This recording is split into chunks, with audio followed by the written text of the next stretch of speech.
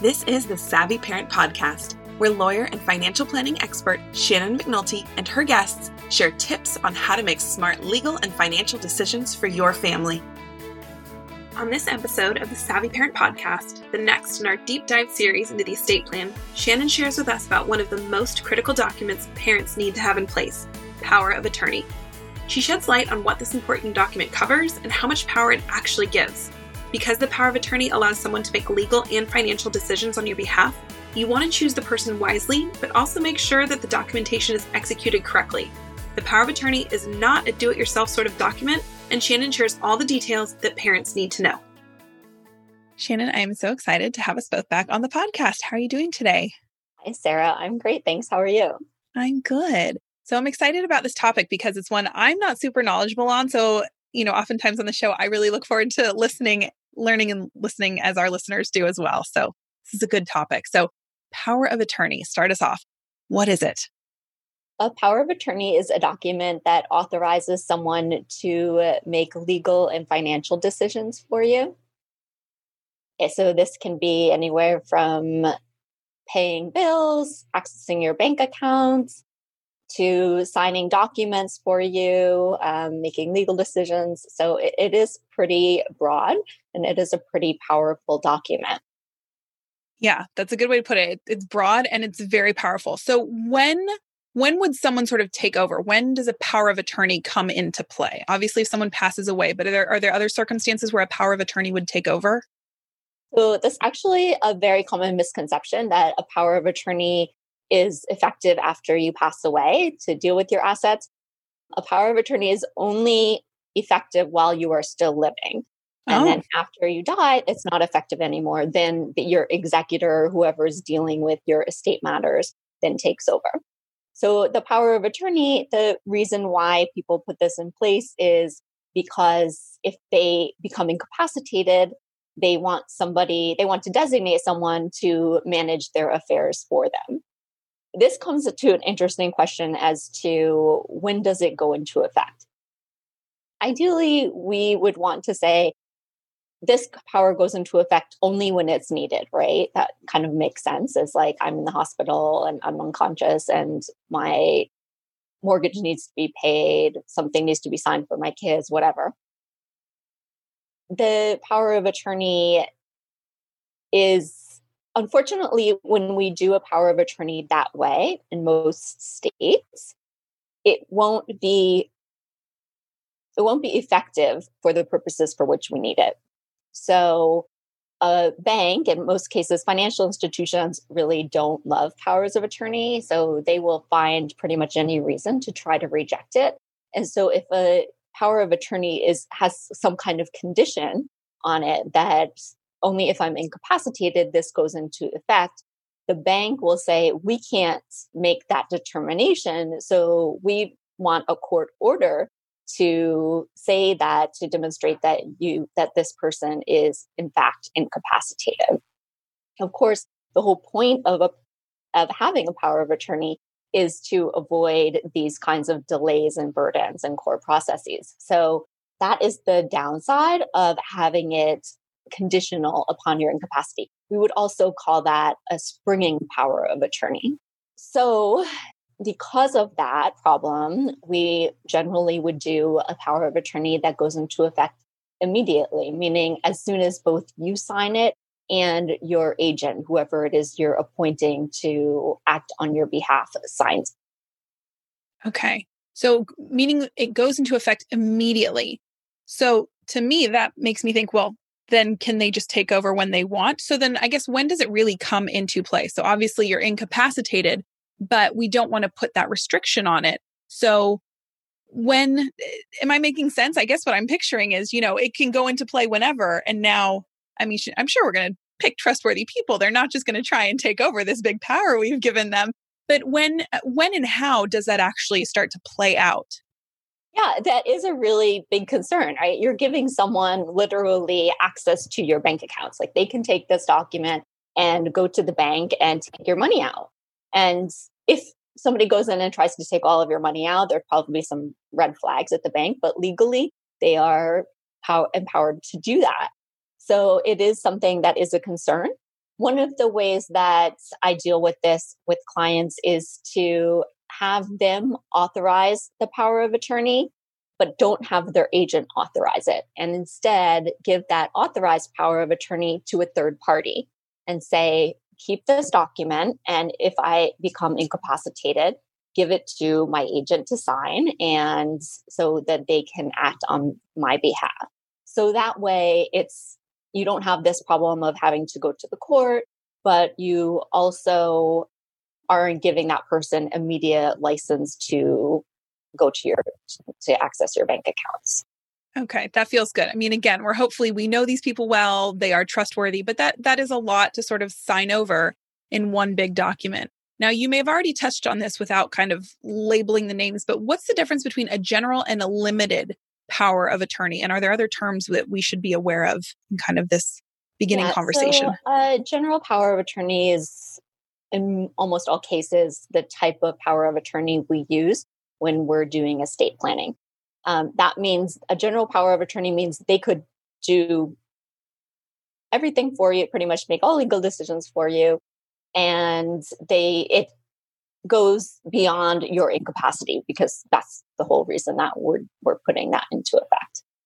A limited power of attorney may stop upon your incapacity. So it may say only while I'm able to do things, then it would take effect.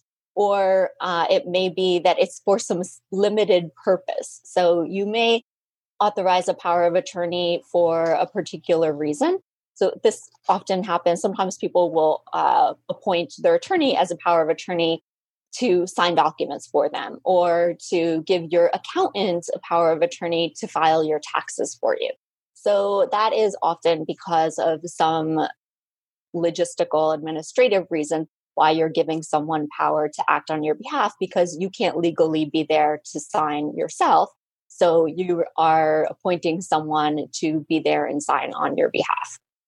Oh, okay. Very interesting. So it sounds like you could kind of craft this document to be a little more narrow if the circumstances required it.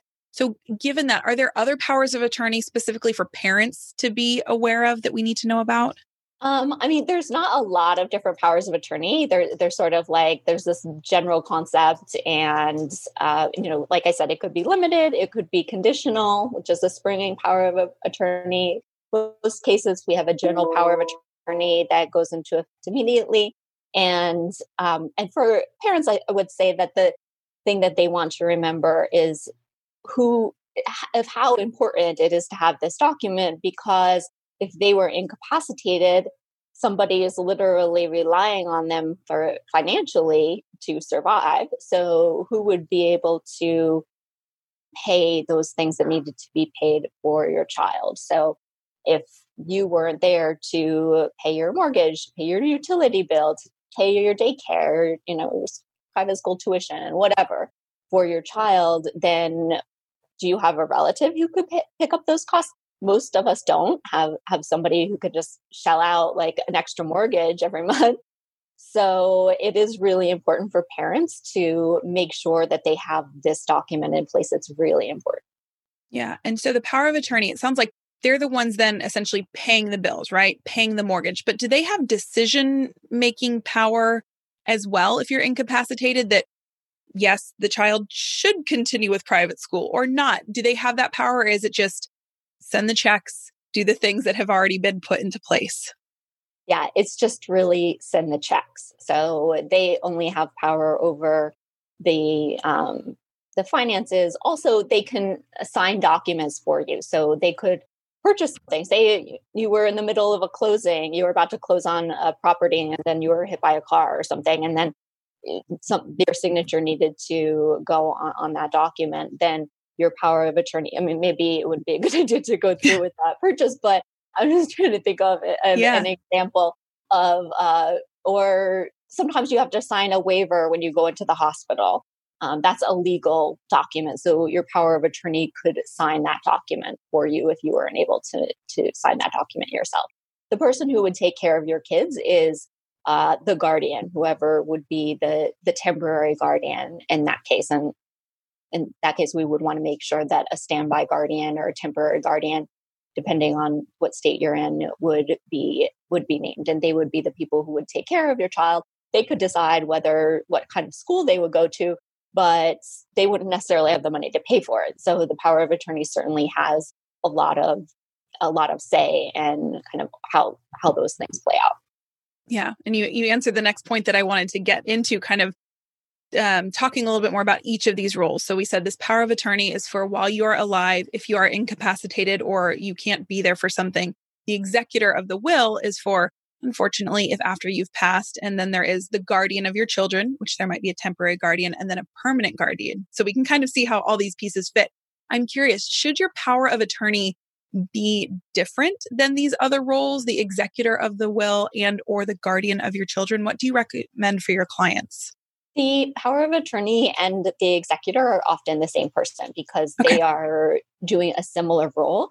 They're managing the sort of legal and financial issues. So if somebody was taking care of your finances before you passed away, then it kind of makes sense for them to continue to deal with those issues when you're gone because they're already familiar with doing that. The guardian, however, it can be different, that it doesn't necessarily have to be the same person as your power of attorney. And in fact, a lot of times it's not. And one reason is that it can be a lot of work to be a power of attorney. And anyone who has had to serve in that role would know that because there are all kinds of, you can just imagine all of a sudden you're responsible for paying a person's bills who you don't know what bills they have, right? So you're trying to figure that out and make sure everything is taken care of and document that. So kind of putting all of the power of attorney and the guardian, like also taking care of your kids, might be too much for one person. So that's why I think it's not a bad idea to have two separate people taking on those roles. Got it. You also, I know, just to add that the characteristics that you're looking for in a power of attorney may be different than you're looking for a guardian of your kids. For the guardian of your kids, you're really looking for who would raise them responsibly and have the values that you have. But somebody could be great at raising kids, but be really bad with their finances. So, and vice versa, right? So you have somebody who's very much about the numbers, but, give them a child and they don't know what to do with the child. So you really want to look at like, what people have the types of skills and characteristics that you want for each of those roles. So we talked on previous episodes around the will and the guardian of kind of what specifically goes into the will for your guardian. And then you kind of want to have either a side conversation or you let them know, here's some of my wishes of how I would like my child to be raised. I'm curious, is the power of attorney similar that the sort of the documentation itself is just giving power and then you have maybe a side conversation and leave some notes for this person, or is that information covered in the documentation? So that's a good question. The document for a form of a power of attorney in almost every state, there's a statutory form. So you can't deviate from that form. So it's really important that you just stick with that form. You can't really write. There's ways to do it, but it's not really the best place to do it. The best place to do it would be in a separate document to just make sure that somebody knows what bills need to be paid. As a matter of practice, to be honest, like it's not something that most people do just because things change so quickly in your life. So what bills you're paying at any time, but it is something to make sure. I generally say at least like your spouse has access to any bills. Like, so you have like an email account that your bills and things go into, that at least your spouse has access to that. And if you do not have a spouse, then generally I would recommend picking somebody who is your emergency person, who maybe is your power of attorney, but could be somebody else who has access to your email accounts where you do your where administrative things go. So that that's probably the best place in terms of what bills you have, is that you get notifications from your email. Right. And that actually made me think of a question that I think I know the answer to. But so if you are married, you have a partner or a spouse, we're not making them our power of attorney, correct? Because I would imagine legally they can already pay the bills and they can make financial decisions. Am I understanding this correctly, that we're picking someone else? Or Is No, it no, our spouse? actually, yeah, most cases it's going to be your spouse. Okay. Sometimes people pick somebody else other than their spouse. But for the most part, most married couples will pick their spouse. And even though your spouse may sort of pay the bills as a matter of practice, if the the accounts are not in your joint names, if they're not jointly owned, then you can't actually go to the bank and and have a get a withdrawal or something like that from your spouse's account. So, and even technically speaking, you couldn't sign their name on a check. So it is important that that you have a document naming your spouse if you want them to have those powers, and also just having somebody to sign documents as well. Like I said, so your spouse does not have that authority. So it's really important to have that in place. And in most cases, you would name your spouse. Got it. Okay. So then my secondary question to that is, can you pick another power of attorney? Because I guess I'm just going to worst case scenarios that you and your spouse are in some sort of car accident and you're both incapacitated in the hospital. Do we need a second form in that situation? Absolutely. Well, you're right to think of, okay, we are thinking about worst case scenarios. Think about all of the bad things that can happen. Yeah. So if in the event that maybe both you and your spouse are incapacitated in the hospital or whatever, we do recommend that you have an alternate to serve in that capacity if your spouse is not able to do it. And you do use the same form. So the form just says to name your primary agent and then your alternate agent. Okay. I think I'm not alone in the parents that we just go to worst case scenario, right? We're like, the worst case is we both go at the same time, and then what happens? So, okay, good to know how we get that all set up. Now, we're going into this deep dive of our estate plan. Is the power of attorney, is it included in the estate plan documents? I believe you said it's separate, right? So someone could set this up as is, or do you typically fold it into when you're getting someone's estate plan situated? Usually I would do it as a package. So when I'm working with clients, what I really try to do is just when they work with me, they get everything covered. So they don't want to come to me and be like, oh, well, I still have to do the power of attorney some other time or on my own or something. So we really put it all into a package. So everything is taken care of. But by the time that you're finished, then you kind of can walk away and say, okay, I'm done with this. And now I don't have to worry about it anymore. So in most cases, it would be included in a estate planning package. Got it. And now if someone didn't come to you, or someone as thorough as you are, and they now realize I don't have a power of attorney, how can they legally declare their power of attorney? Can they find the correct form, get it notarized, or does it need to go through a more formal channel like a lawyer? Yeah. So it is something that you, practically speaking, you can do it yourself, technically speaking. You can get the form, you can fill it out, and you can have it notarized. This isn't a form that I recommend as do it yourself. And I try not to say that even just as a biased matter of, this is how I make my living. But I really do think that the power of attorney, at least in New York State, it's fairly complicated. I mean, it's even hard for a lawyer to understand. I have to be honest with you. I had to read it many, many times before I fully understood it. And if you sign in the wrong, there's a number of places you need to initial and sign. And if it's not done exactly right, like I said, the banks don't love powers of attorney. So they will find a way to kick it back, to say it's not effective. And if you have an attorney who can say, I oversaw the execution of this document and I can tell you that it's valid, then that's going to give the banks a lot more peace of mind and reassurance that this is a valid power of attorney and that they can honor it. That definitely makes sense. You started off telling us it's broad and it's big and it gives a lot of power. So yeah, it makes sense. You want to make sure it's done correctly and can do what you intend for it to do. So as we kind of finish up this conversation, I'm curious, are there times where once as parents, we've declared who we want our power of attorney to be? It's likely our spouse. Maybe we have a backup. Are there times where we would want to change that or revisit it? Or is it kind of when it's done, we don't need to look at it again? I mean, it's always good every year or so to just revisit who you have in these positions. It's not likely to change dramatically, but if people in your life change, then it could change. Maybe your sister moves away, or maybe you named a friend who you just aren't that close with anymore. So it is good. Sometimes people really can kind of set it and then forget it. And then they pull it out 20 years later and say, oh my God, thank God nothing happened, because the person I named is dead, or I would never trust them to do anything with my money. So it is good to just kind of keep in mind, if things change, that you do want to update that document. Okay, that's helpful.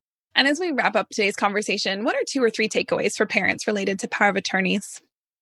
Well, one of the things that I would say that we kind of touched on, but didn't really go into that fully, is like, what happens if you don't have a power of attorney? And that is that whoever is trying to pick up the pieces to make sure that your house isn't foreclosed on and all of these bad things don't happen, they have to hire a lawyer and file an action with the court and have a whole proceeding for a guardianship. And a guardianship proceeding is long, it's drawn out, it's expensive. And you don't want somebody who, your spouse, whoever it is, one of your loved ones, while you're in the hospital and they have to go through this horrific proceeding to try to make sure everything is taken care of. So, like I said before, your spouse doesn't automatically have that power. So you could end up with your spouse having to go to court to be able to take care of just basic things. So it's really, really important. This document, I can't really enforce it enough. Sometimes if people ask me, like, what is the most important document to have? Sometimes I tell them it's a power of attorney, other than your guardianship. And then, so one, just saying, like, this is a really important document. It's not something that you want to neglect. 2 is that you want to really understand what it says and make sure that you're comfortable with the powers that it's granted, that you're granting to someone. And then 3, I think it's a good idea to hire an attorney and to make sure it's done right, because this just isn't a document that, like I said, the banks, if necessary, if somebody needs to use it, they're going to be looking for any way that they can make it ineffective. So having a lawyer oversee it and prepare it is literally the best thing that you can do to make sure it works. Well, those are 3 really great takeaways and a lot of great information on power of attorney. So Shannon, thank you so much for shedding light on this really important document that parents need to make sure that they have handled. Thanks, Sarah. It was a pleasure. As usual, Shannon shared fantastic information, and now we know just how important the power of attorney really is. If you'd like more financial and legal information or to join our free community, come visit us at thesavvyparent.us.